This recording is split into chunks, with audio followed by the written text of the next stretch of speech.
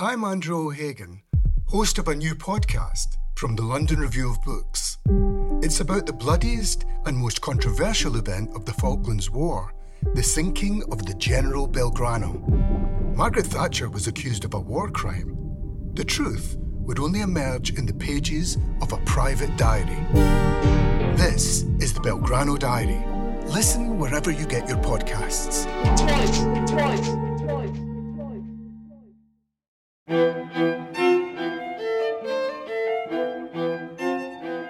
You are listening to a London Review of Books podcast.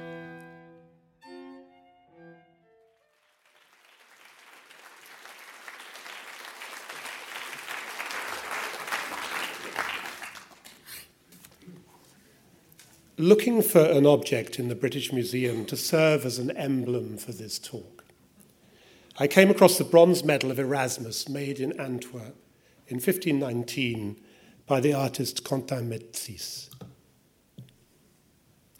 On the front of the medal, there is a portrait of Erasmus in profile. On the reverse, the smiling bust of Terminus, the Roman god of boundaries, and the words concedo nulla, I yield to no one. It's said that Erasmus kept a figurine of the god Terminus on his desk. He wrote, "Out of a profane god I have made myself a symbol exhorting decency in life, for death is the real Terminus that yields to no one." To lecture on Wagner under the watchful eye of the god Terminus seemed like a very good idea. As a tutelary spirit, he might help set limits to an impossibly large subject, as well as reminding me not to keep you here all night. But if it has been prudent to keep the god in mind, it has also seemed appropriate, since, like anyone who has spent time thinking about Wagner, I have inevitably come back to the subject of boundaries and limits, and in particular to questions about the boundary that lies between Wagner's works and his listeners, and about the experience, apparently not uncommon, of that boundary becoming blurred or even disappearing altogether. An experience that may hold a clue to the feeling, also not uncommon, that Wagner's work is in some sense not altogether good for us. It's hard to imagine Wagner keeping a statuette of Terminus on his desk except to mock. Respecting boundaries was not his thing. Transgression he took in his stride, stealing other men's wives when he needed them, borrowing money from people without bothering to pay it back, while artistically his ambitions knew no bounds. There's something quite awe-inspiring about his productivity under hostile conditions. The way, though living on the breadline, he turned out masterpieces when there was no reasonable prospect of any of them being performed. Gigantic works which pushed singers and musicians to the limits of their technique, while taking music itself to the edges of its known universe. Theft, the breaking of vows, promises and contracts, seduction, adultery, incest, disobedience, defiance of the gods, daring to ask the one forbidden question, the renunciation of love for power, genital self-mutilation as a price of magic. Wagner's work is everywhere preoccupied with boundaries set and overstepped, limits reached and exceeded. Meanwhile, Wagnerian has passed into our language as a byword for the exorbitant, the overscaled, and the interminable. As a non-negotiable deadline, a terminus ad quem, the date of this talk on Wagner kept me awake at night. Sleepless, I turned my thoughts to Tristan and Isolde, Wagner's most extreme work, and a nec plus ultra of love stories. And I noticed a kinship between aspects of Tristan and Isolde's passion and the experience of a certain kind of insomnia. The second act of Tristan and Isolde is romanticism's greatest hymn to the night. Not for the elfin charm and ethereal chiaroscuro of moonbeams and starlight, the territory of Chopin and Debussy, but night as a close bosom friend of oblivion, a simulacrum of eternity and a place to play dead. Insomnia is a refusal to cross the boundary between waking and sleeping, a bid to outwit Terminus by hiding away in soundless dark, a zone beyond time. As garlic is to vampires, so clocks are to insomniacs, not because they tell of how much sleep has been missed, but because they bring the next day nearer. As Philip Larkin, poet of limits, knew so well, sleep has the one big disadvantage that we wake up from it. In time, the curtain edges will grow light, he wrote in Aubade, bringing unresting death one day nearer now. For Tristan and Isolde, too, night must not give way to day, not for the trivial reason that day will end their lovemaking, the reason that John Donne's lover berates the sun as a busy old fool, but because dawn brings death one day nearer. They must stay awake, for to sleep is to allow the night to pass. To awake from the night is to live, and to live is to die. And when inevitably day dawns, they have only one recourse. To Tristan and Isolde, in their delirium, it seems that by dying they will preserve their love forever. By dying they will defy death. Tristan and Isolde's need to stay awake is embodied in the opera's famous prelude, perhaps the most quoted and analysed piece in the history of Western music, and a gift to musical semiotics because of the way it withholds closure. The usual thing to say about this, and Wagner said something along these lines himself, is that the music enacts the experience of desire, forever on the verge of satisfaction but never satisfied, a state of suspension symbolised by the first three bars, which resolve the startling discord of bar 2, the so-called Tristan chord, onto a dominant seventh, itself a chord crying out for resolution. But we can also read this reluctance to resolve as the musical equivalent of staying awake, a bid to suspend the passage of time in which sleep gratefully acquiesces. In tonal music, a final cadence is an acceptance that things end and are released into process. The prelude to Tristan and Isolde, avoiding final cadences, refuses to sleep. I'm going to play you the first 17 bars. I shall be talking a lot in this lecture about the way we take in Wagner's music and the way it takes us in. So I would like to suggest that as you listen to this, as well as attending to the expressive qualities of the music, you notice how clearly Wagner enunciates his musical argument, and how easy the grammar is to follow as he takes the material of the first three bars through a series of iterations, with changes of register, instrumental colour, phrase contour, and harmonic position, creating difference within similarity. Notice, too, how the interrupted cadence with which the passage ends gently forbids us to leave the musical line.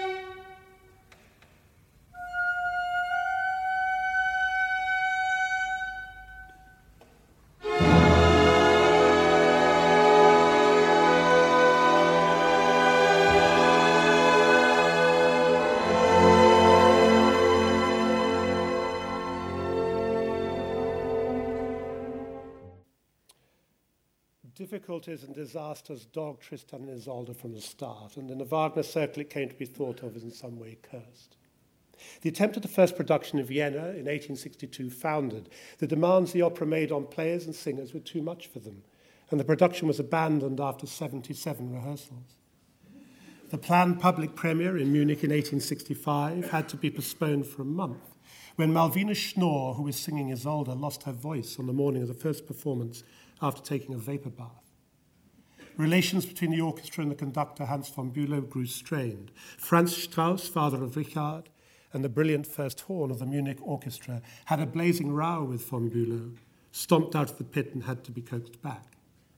Ludwig Schnorr von Karelsfeld, who sang Tristan to his wife Isolde, caught a chill on stage and subsequently died. On his deathbed, he is said to have called out Wagner's name. His wife abandoned her career after his death. "I drove you to the abyss," Wagner wrote in his diary. "I pushed him over." 4 years later, during rehearsals for a revival of the first production, one of von Bülow's young assistants had a mental breakdown, apparently brought on by the opera, and was institutionalized. In 1907, Felix Mottl collapsed and died while conducting Tristan and Isolde, and Josef Keilbett met the same end in 1968. We enjoy these stories about Tristan and Isolde, I think, because they indulge our wish to find in Wagner someone prodigious, to see him as a Faustian genius who gave 2 fingers to the god Terminus. We know, of course, that Tristan and Isolde has never killed anyone, that Ludwig Schnorr could just as well have caught a mortal chill while singing Meyerbeer or Rossini. Nonetheless, the power of this opera is such that great performances of it leave listeners stunned and disorientated, uncertain about the status of what it is that they have witnessed. Intelligent, formidably intelligent people describe Tristan in terms of a conversion experience. Could Tristan, quote, announce a new religion, asks Michael Tanner? While for Roger Scruton, Tristan and Isolde offers nothing less than, quote, a sacrificial consolation for the imperfect lives of those who witness it, quote, a kind of proof that we can transcend our mortal condition. In the early days, the expressionistic intensity of Tristan and Isolde produced violent reactions in the audience. The young Belgian composer, Guillaume Lecoeur, fainted and had to be carried out of the theatre. Poor Lecoeur was to die of typhoid from eating a contaminated sorbet a day after his 24th birthday. Chabrier and Ravel both burst into tears while listening to the Tristan prelude, but Berlioz, while reviewing the opera positively, privately admitted to being disgusted by the music, and the opera became associated in some quarters with a loss of self-control and an atrophy of moral fibre. It acquired a reputation as degenerate, as what the Germans would later call, applying the term to a very different kind of music, entartete Kunst. Thomas Mann was to satirize this attitude in Buddenbrooks, where Edmund Pfuhl, the local organist, refuses to play excerpts from Tristan because of the music's immorality. "I cannot play that, my dear lady," he says to Gerda. "I am your most devoted servant, but I cannot. That is not music, believe me, this is chaos. This is demagogy, blasphemy, insanity, madness. It is a perfumed fog shot through with lightning. It is the end of all honesty in art. I will not play it." In Robert Musil's The Man Without Qualities, Ulrich's friend Walter, rebuffed by his wife Clarissa, who has wriggled out of his embrace and, munching a cheese sandwich, has gone off into the garden to hunt for moths in the dark, seeks solace in music. Walter's tenderness collapsed like a soufflé taken too soon from the oven. He heaved a deep sigh. Then he hesitantly sat down at the piano again and struck a few keys. Willy-nilly, his playing turned into improvisations on themes from Wagner's operas. And in the splashing of this dissolutely tumescent substance, he had refused in the days of his pride. His fingers cleared a path and gurgled through the fields of sound. Let them hear it far and wide. The narcotic effect of this music paralyzed his spine and eased his fate. Just to remind you what it is about Tristan that got people so worked up, I thought I'd play a very brief extract from Act 2 of the opera, illustrating what one might call its borderline aspect. For getting on for 17 minutes, Isolde has been waiting in a state of increasingly agitated anticipation for Tristan to turn up for their secret night-time rendezvous. This is the moment when he arrives.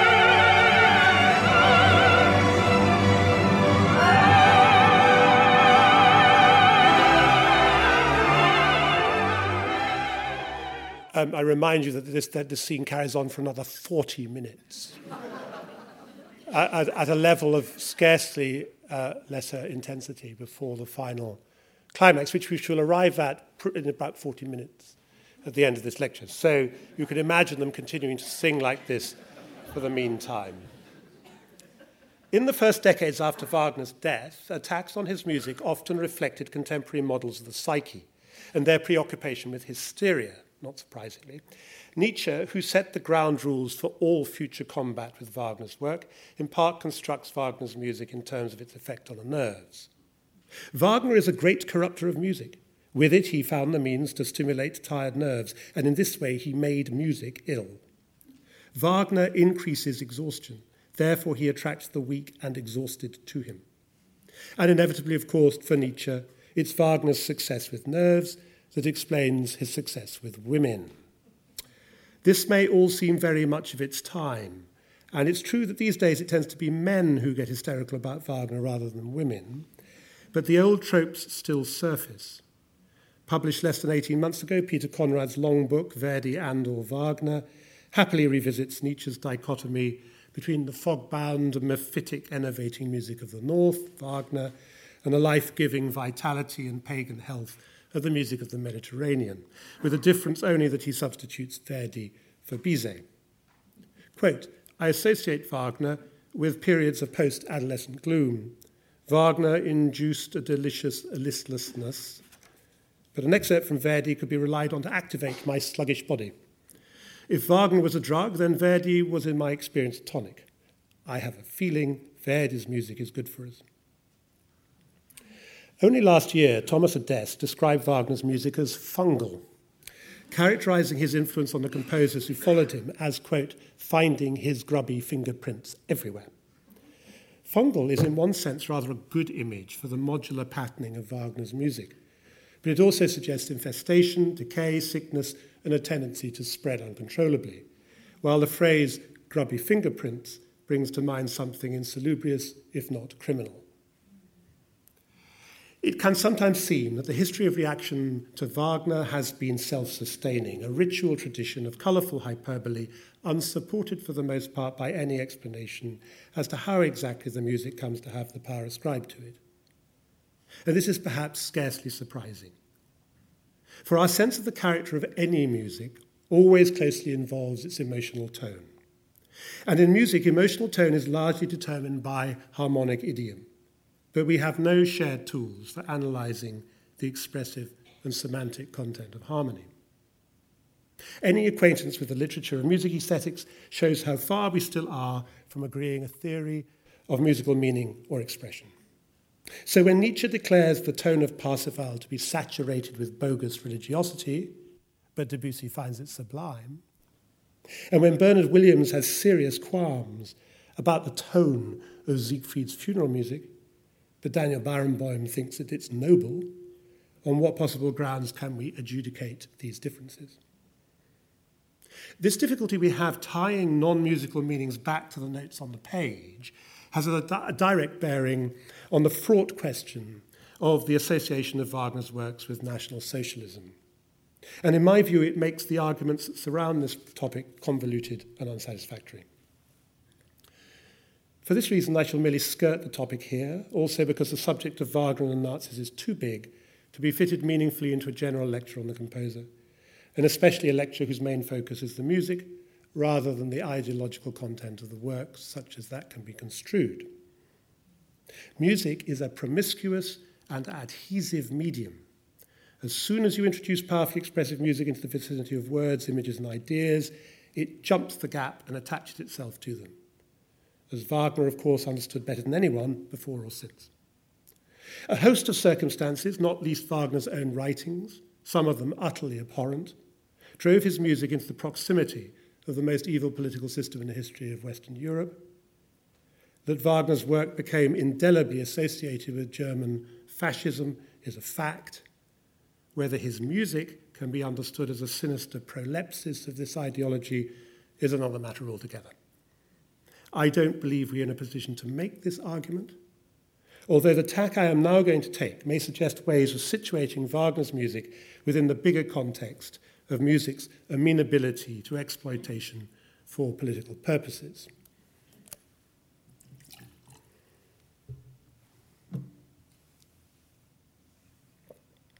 I would like now to turn away from the what of Wagner's music to the how, picking up on the word demagogy, which Thomas Mann's fictional character Edmund Pfuhl throws out in the course of his tirade.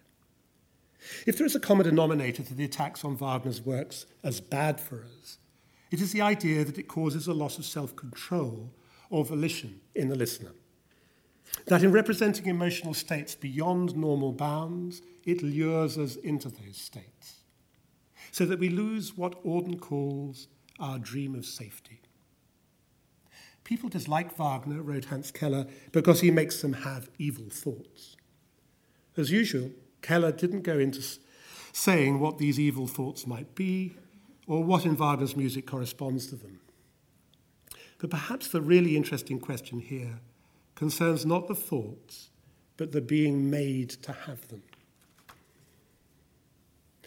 Music is capable of influencing our physical, mental, and emotional state far more directly than any other art form.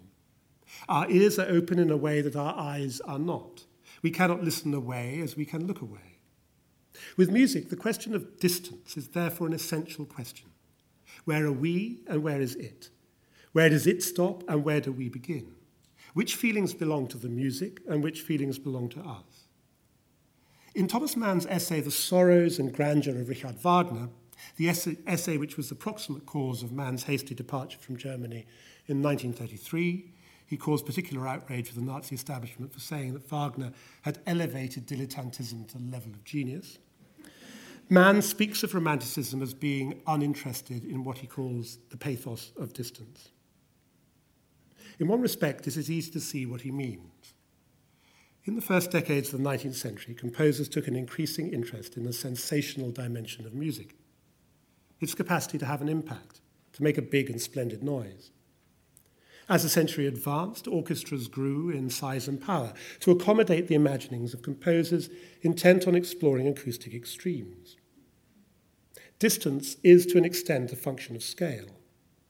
And while the pathos of distance is important in our relationship with the musical miniatures that represent one side of the romantic achievement, nocturnes, songs without words, and preeminently, of course, songs with words, the large-scale orchestral works that typify the other side of romantic music amount to a concerted bid to break down the distance between music and the audience. Wagner was quite open about wanting to change the consciousness of his listeners. And he knew better than anyone how to harness the power of the new forces of musical impact that were at his disposal. At the height of work on Tristan and Isolde, he wrote to Mathilde Wesendonck that he feared that good performances of the work would drive people mad. And as we have seen, he was spot on. And he told Hans von Bülow that he wanted his listener to give himself, quote, unresistingly to the work, such that he, quote, involuntarily assimilates even what is most alien to his nature. Wagner had no interest in the pathos of distance. The state in which Wagner found the art of opera in the middle of the 19th century did not please him. He deplored its tired routines and he swept them away. Where a traditional opera typically hauled itself along through a series of arias, duets, and ensemble pieces strung along a line of recitative, Wagner integrated words, drama, and music into a discourse of continuous gesture. This did a lot to dismantle the structures which in traditional opera keep the audience at a distance from the action. In an opera by Rossini or Donizetti, we hop from one aria or duet or ensemble to another, negotiating an archipelago of self-sufficient pieces of music, and this acts as a kind of Brechtian Verfremdungseffekt, repeatedly ejecting us from the narrative, a consequence once made even more pronounced by the custom of applauding individual numbers as though they were concert items. Wagner replaced this singing of pieces of music with a free declamatory vocal style, embedding his singers in the fabric of the drama and rarely permitting them to sing at the same time as each other. In his mature operas, the ebb and flow of the action is controlled by music, which Wagner himself characterized as endless melody, which loosens the certainties of diatonic harmony and gives a wide berth to effects of unwanted closure in the musical syntax. As a result, the listener is given only rare opportunities to bail out of the musical and dramatic argument. It's a central aspect of Wagner's genius, which Thomas Mann writes wonderfully about, that he conceived a way to draw towards each other the literary and musical components of his operas. Wagner's understanding of the ideographic potential of music, the capacity of music to suggest things, characteristics, and ideas, was something quite special to him. And it probably partly accounts for our sense of his work as in certain fundamental respects different from most other music in the classical canon. The movement towards each other of the musical and the literary in Wagner's art is obviously most clearly to be read in the leitmotifs, the thematic cells and musical phrases used in his mature operas to characterize people, places, things, and ideas. Debussy dubbed the leitmotifs, or at least some of them, calling cards. And most recently, Thomas Adès has said of them that, while he can see that they are, quote, obviously useful markers for someone in an opium haze, he himself finds them embarrassing, a kind of pantomime theatre. They're absurd, he goes on, stuck on like post-it notes to remind you what things are, but they aren't part of the organic life of the music, the veins and tissues of the music. On the other hand, for Pierre Boulez, it is precisely the organic nature of Wagner's development of the motifs in the Ring, which is a source of admiration and respect. On this, I think I'm with Boulez. Rather than treating the leitmotifs as a handy glossary where we can look up meanings and identifications as we travel through the Wagnerian landscape, we would do better to think of them as staking out a kind of semantic middle ground between music and drama. Wittgenstein called them musical prose sentences. As the works unfold, the listener moves continuously and fluidly between the music on the one hand and the drama on the other, holding them in a kind of dynamic equilibrium in the mind. The patterned integration of the leitmotifs into the musical fabric, like small marine fossils in the makeup of certain kinds of sedimentary rock, symbolizes the accumulation of experience over time. It was this aspect of Wagner that so excited Proust. And of course, as a formal device, the leitmotifs helped Wagner give coherence and unity to immense spans of musical narrative. Wherever we surface in the onward stream of these operas, whether listening to them or reading them in score, we see a landscape of familiar forms, though always subtly evolving and combining in a kaleidoscope of shifting permutations. The words often used to describe the effect of Wagner's work, seduction, irresistibility, enchantment, and so on, and the way Wagner has himself spoken of as a magician, a sorcerer, a trickster, suggest dark and inscrutable arts. And given that the stories he tells and the music through which he tells them are full of emotional drama, at times extreme, we might assume that his power derives from his passion, and that if we feel a loss of will in the face of his work, this is because we have been overwhelmed and swept away by a volcanic lava stream of expression, or irradiated by a blast of psycho-spiritual energy. Or, and this is perhaps the most common trope of all in the Wagner literature, drugged. Echoing an observation of Thomas Mann's, Pierre Boulez has said of Wagner that, quote, his genius was both hot-headed, even irrational, and extremely analytical. It is the analytical side of Wagner's genius that I want to focus on here. Bertolt Brecht said that Wagner's art creates fog, and Tolstoy thought you could achieve the same effect more quickly through getting drunk or smoking opium.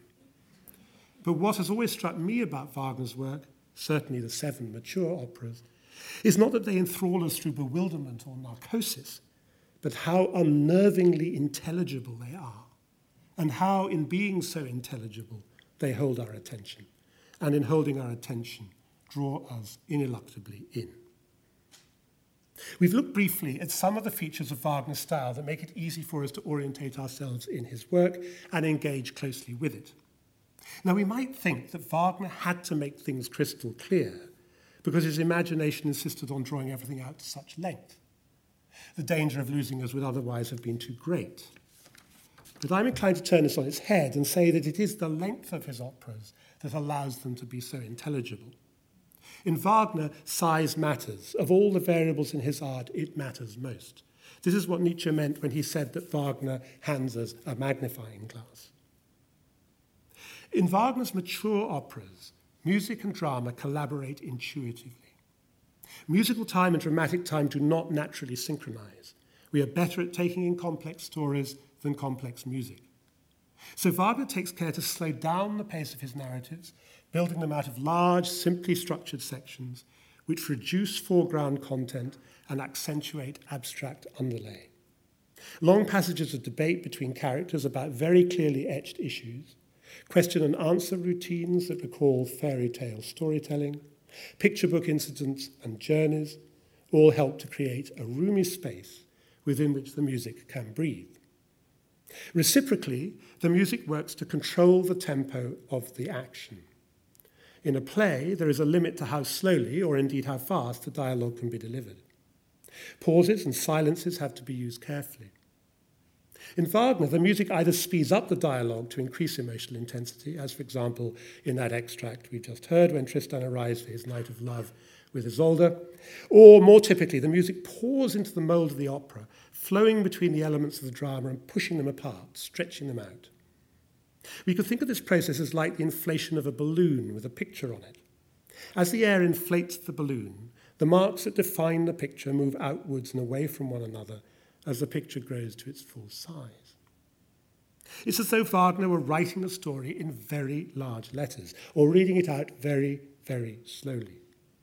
We take the action in big temporal arcs, several times longer than we would experience in a play using the same dialogue.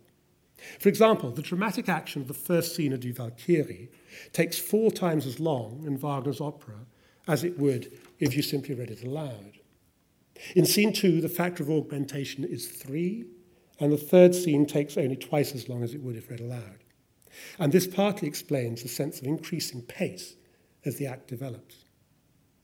It's in the use of music to control the narrative flow that Wagner's operas may sometimes remind us of film, where it's the camera work that creates this plasticity. To illustrate this is next to impossible in a public lecture because in the nature of things, these remarkable time-shrinking effects play out across such long spans. I'd have loved to have played you the whole of the wonderful dialogue between Brünnhilde and Siegmund in Act 2 of Die Walküre, where Brünnhilde tells Siegmund that his time's up. This is a beautiful example of the way Wagner maps narrative structure onto musical argument. The simplicity of the question and answer routine between Brünnhilde and Siegmund, creating utterly transparent musical paragraphs, while the music lends a profound abstract weight to the emotional essence of the scene. At 11 minutes, the musical treatment takes 5 times as long as a dialogue would if simply read.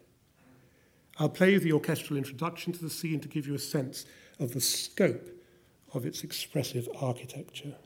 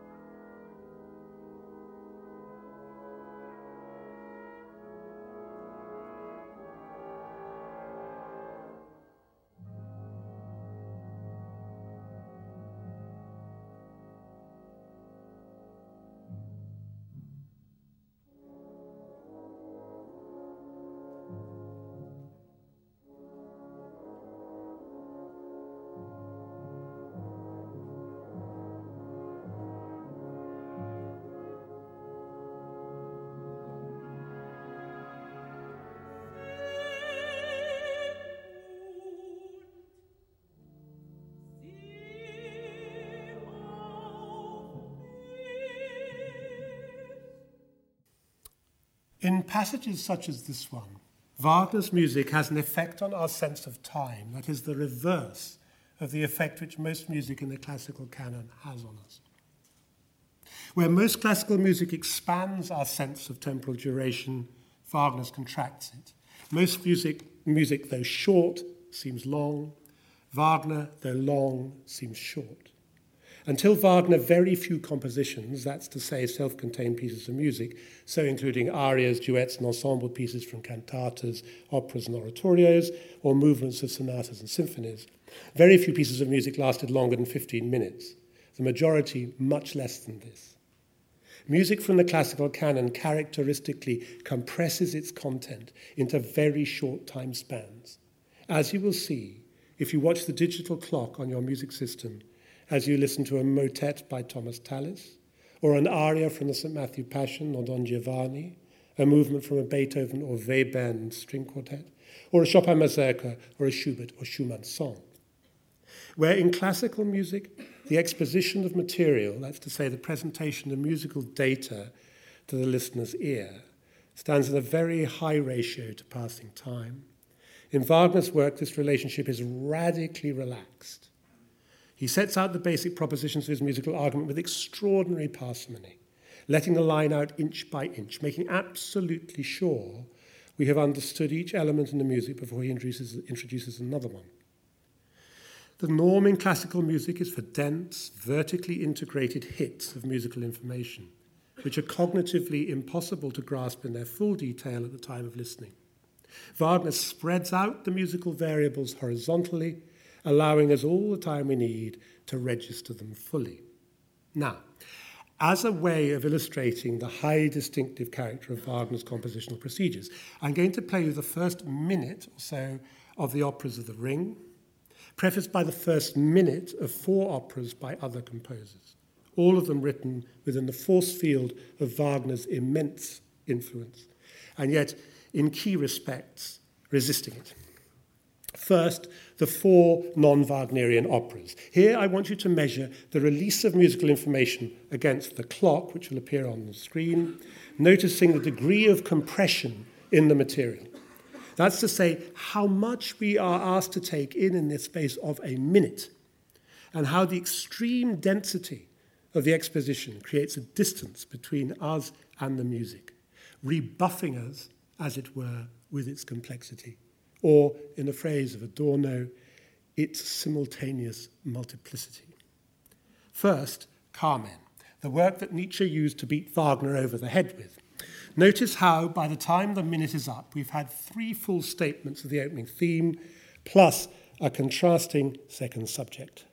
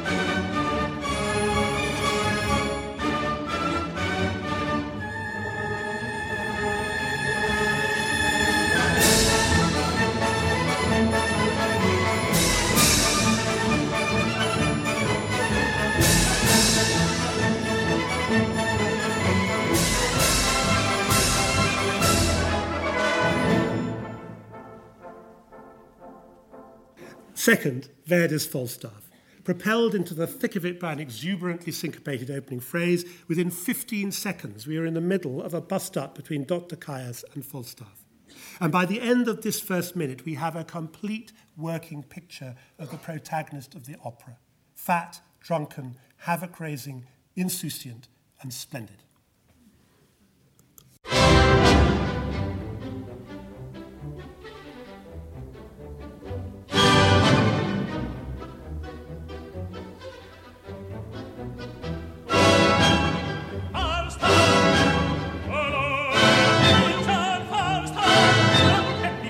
I will go,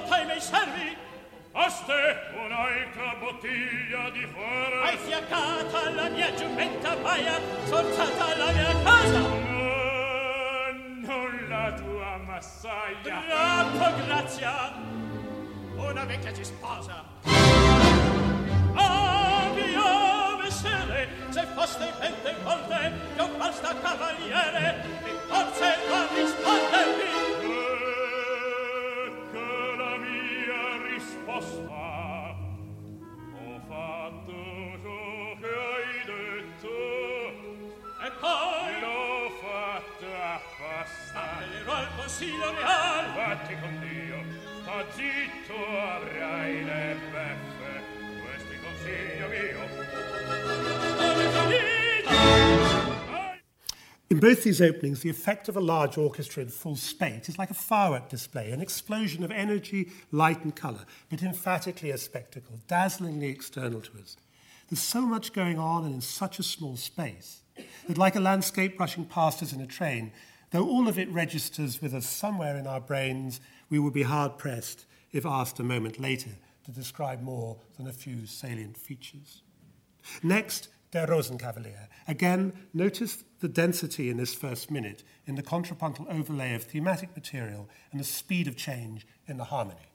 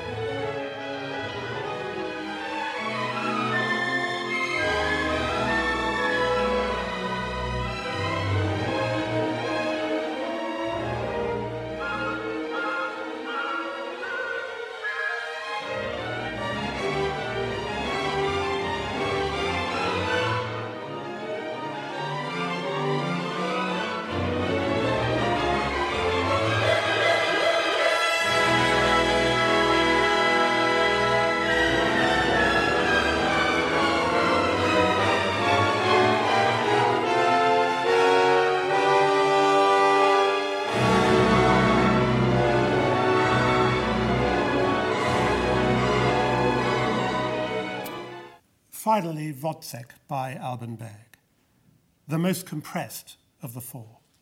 The intricacy of the musical construction here is matched by an extraordinarily rapid exposition of dramatic and emotional content. By the end of a minute, the structure of class oppression around which the whole opera is built has been laid down. In Wozzeck's Jawohl, Herr Hauptmann, the utter hopelessness of his Untertan position is summed up, while the captain, shrill and hysterical, finds space to elaborate a miniature paranoid disquisition on the nature of time.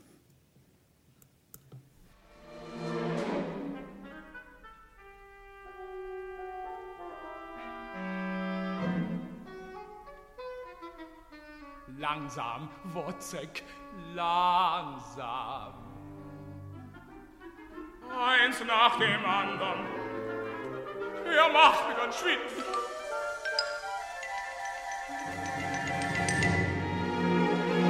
Was soll ich denn mit den 10 Minuten anfangen, die heute zu früh fertig wird?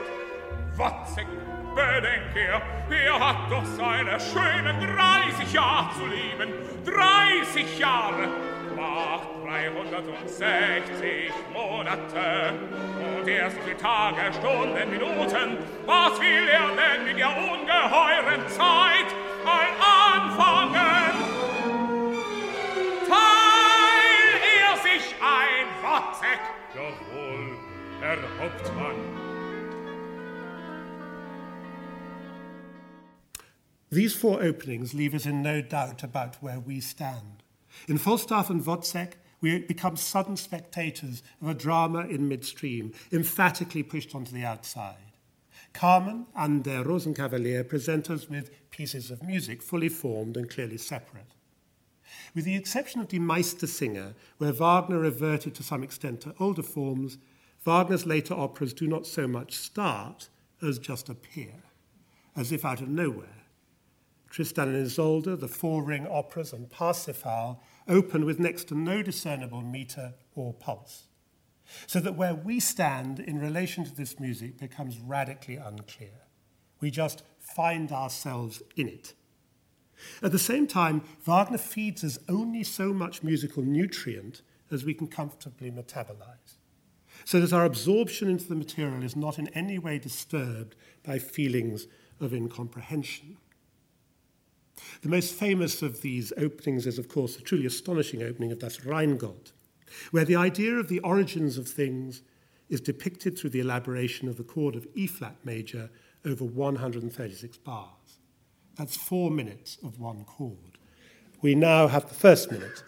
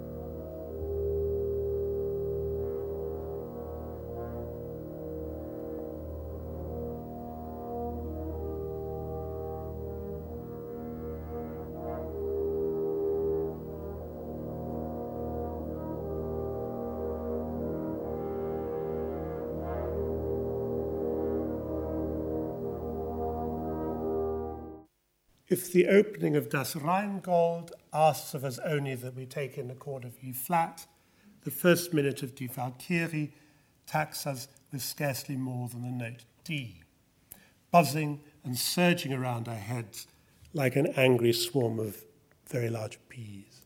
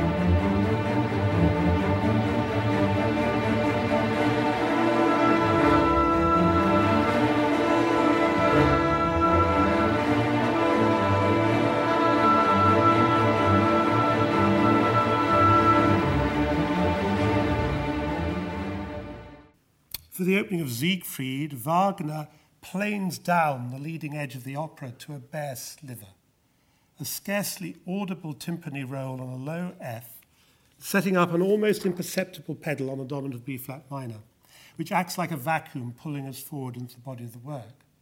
Apart from this F, we are given only 3 other musical items to take stock of: a sequence of falling sevenths played by bassoons in thirds, a simple stepwise rising figure played by the tuba, and a reinforcement of the F pedal played by the violas and emphasized with an accented grace note turn. So we have 3 shapes, each defined by instrumental color, one falling, one creeping upwards, the third static.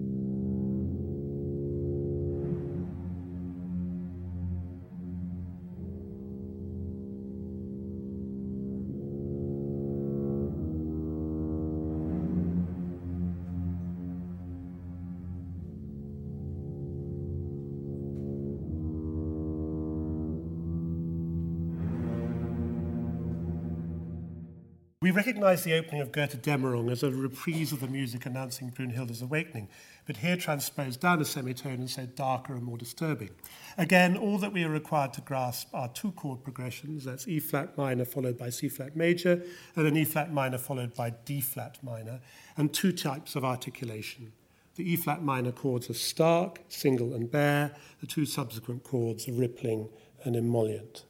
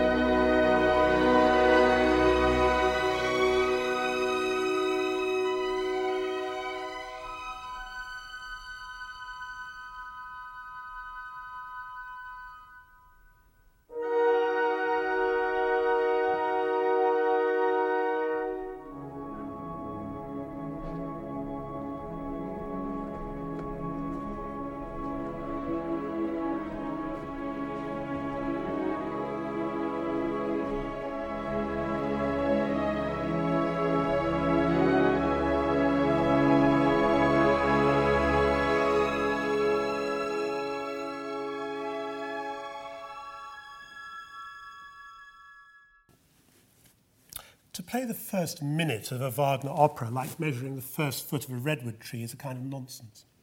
That's part of the point, of course.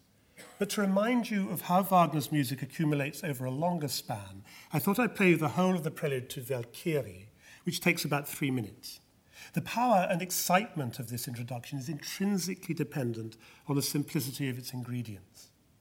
A mood of extreme minatory agitation is created by the thrashing and surging melody in the cellos and basses, a relentless pacing up and down the harmonic minor scale of D, held like a force suppressed under the clamp or lid of the octave tremolando D in the violins and violas. Structurally, all that this music does is to move from the tonic to the dominant and back again. But a lot of play with the potential for harmonic clash between the notes of the diminished seventh chord on C sharp and the obsessive pedal on D, plus a gradual ratcheting up of the pulse, notably during a wonderfully effective stretto three-part canon in the strings at 2 beats distance, leads to an explosive climax on the dominant, a timpani thunderclap, letting loose a sequence of descending woodwind and brass fanfares of the kind that Adorno was very snooty about, and a gradual subsidence back to where we started. The collapse of tension here is almost more extraordinary in its build-up, as Wagner creates the effect of a sudden drop in atmospheric pressure. It's almost as if the string players are tuning down their instruments as the line loses energy. The simplicity of the musical components allows us to feel that it is we who are at the controls of this infernal machine. Its drive is our drive, and this is the authentic Wagnerian experience.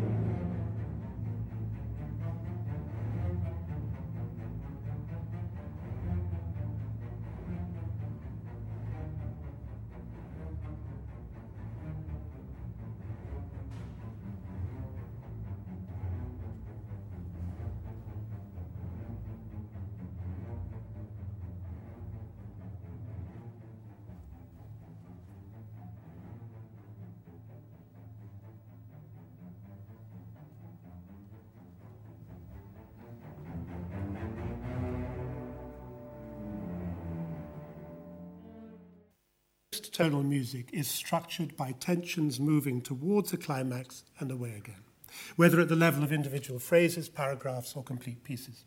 Wagner uses simple waveforms across particularly long stretches of music. He takes us up, and then he takes us down.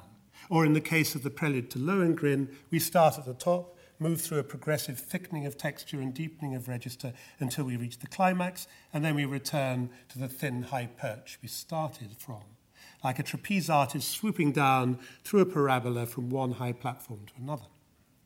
Wagner famously said that composition was the art of transition, and his transitions are indeed things to be wondered at.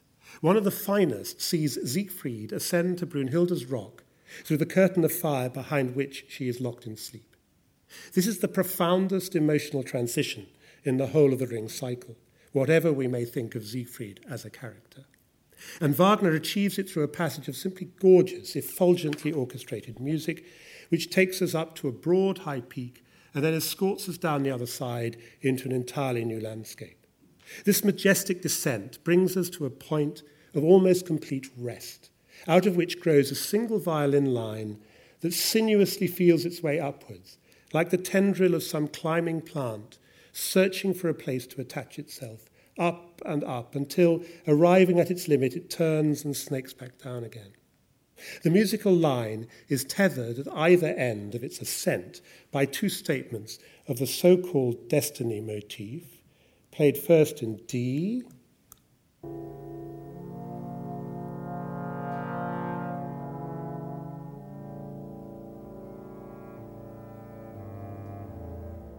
and then upper tone in E.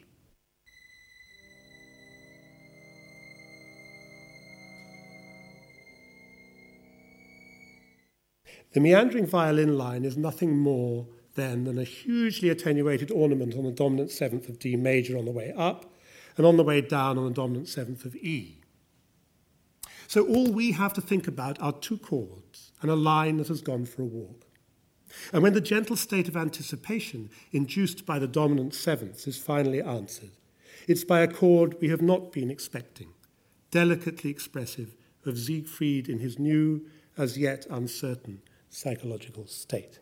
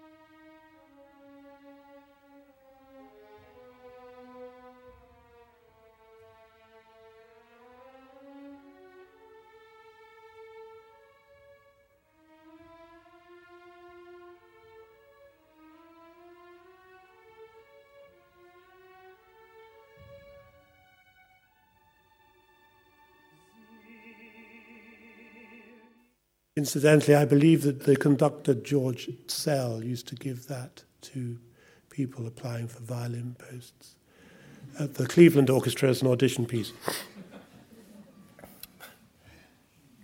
Arnold Schoenberg, frustrated and we may think naively puzzled by the fact that people found his music difficult, declared that all music is difficult. I think there is a lot to this. When someone complains that they cannot understand atonal music, I'm prompted to wonder what intonal music they have understood. On the surface, of course, where melody and harmony follow recognizable routines, we feel we know what is being said. But this familiarity is, I think, a little deceptive, if not indeed a barrier to understanding.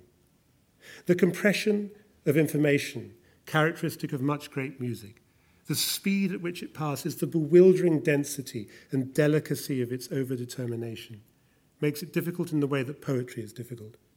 Like poetry, music deflects our gaze. When it achieves the condition of semantic complexity to which we give the name of art, music is an elusive medium, which we grasp only partially through an endless process of interpretation.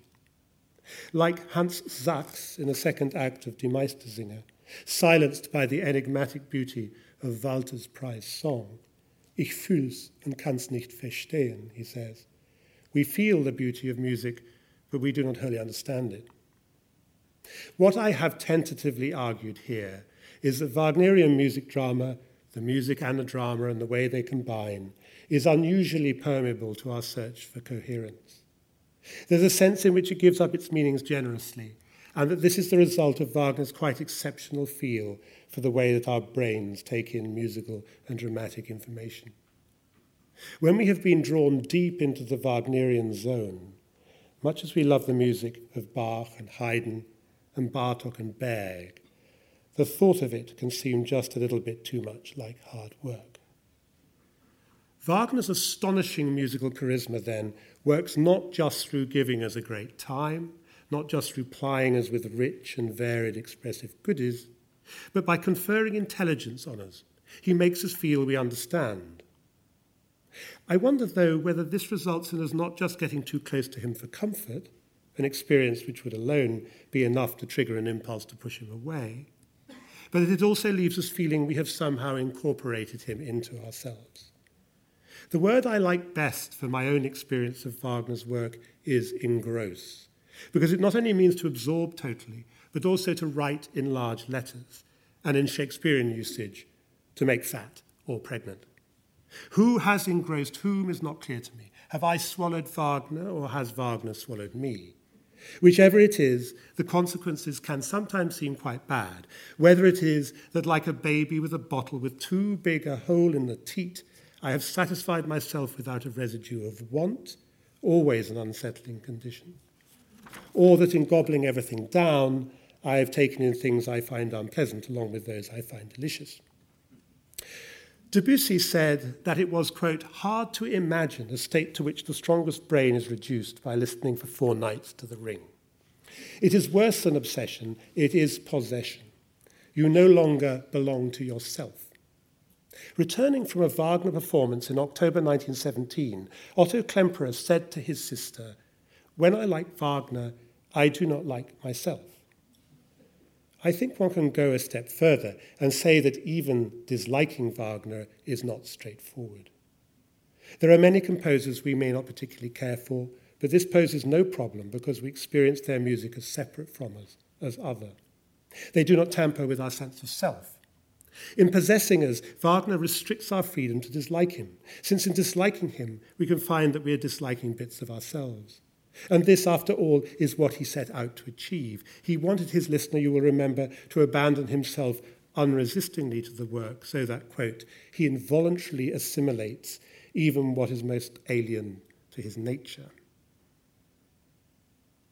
In Art and Its Objects, Richard Wollheim proposes that it is, quote, part of the spectator's attitude to art that he should make it the object of an ever-increasing or deepening attention. Simone Weil defined true love as, quote, a pure attention to the existence of the other. Taken together, these formulations suggest a way in which we might find an ethical dimension in our engagement with music, in that in learning to attend to music as other than ourselves, we model other forms of attention, particularly attention to each other. Putting this the other way round, and recalling how Erasmus found in the god Terminus a symbol exhorting decency in life.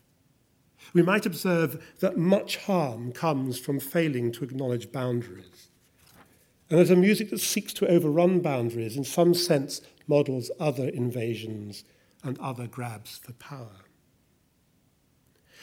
I should like to finish where I began, with Tristan and Isolde.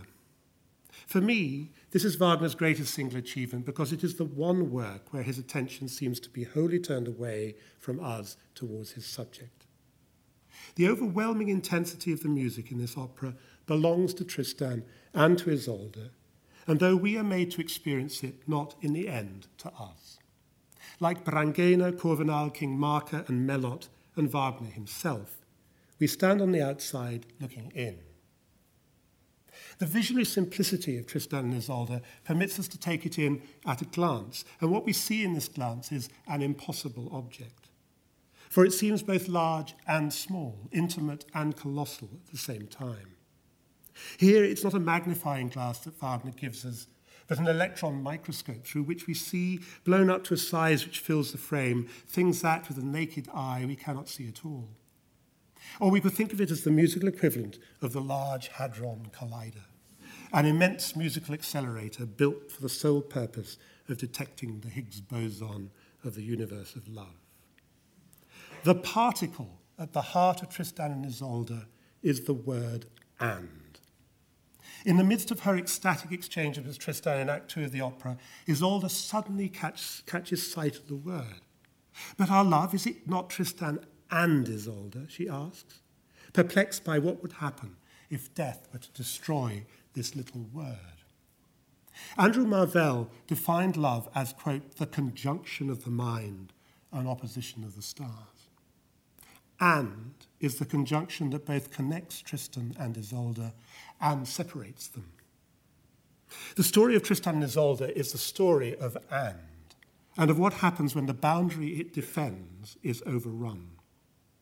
In Act 2 of the opera, after almost an hour of unrelenting emotional pressure, the little word finally gives way. Tristan and Isolde collapse in upon one another, no longer able to distinguish themselves as separate people. Tristan, you, I, Isolde, no longer Tristan, Tristan babbles.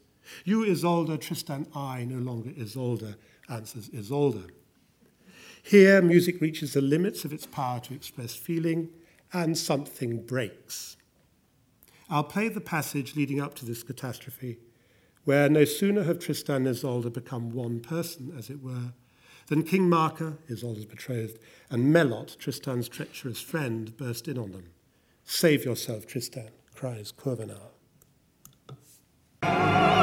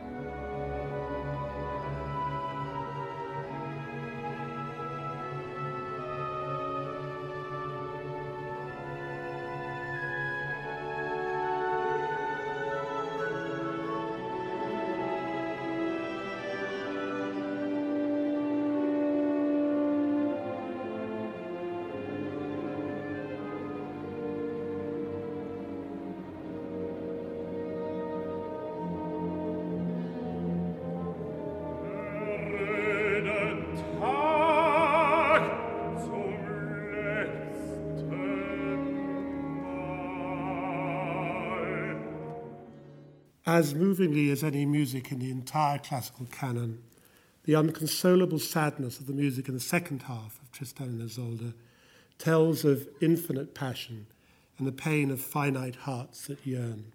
The final line of Browning's poem, Two in the Campagna, published 6 years before Wagner completed Tristan, and perhaps the perfect antidote to it. As Browning would know, Isolde's final transfiguration is a beautiful delusion.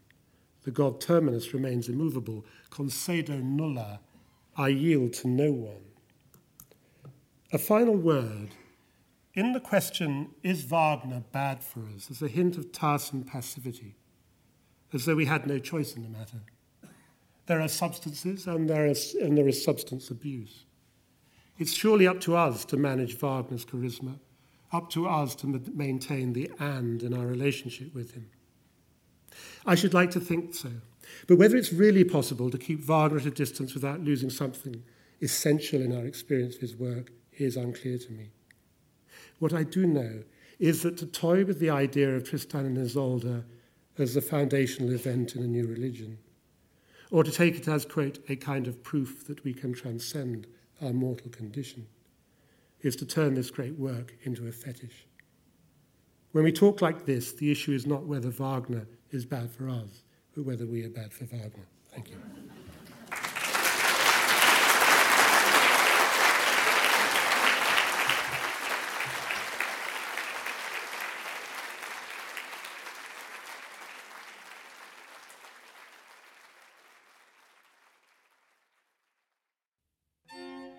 Thanks for listening. For more, go to lrb.co.uk.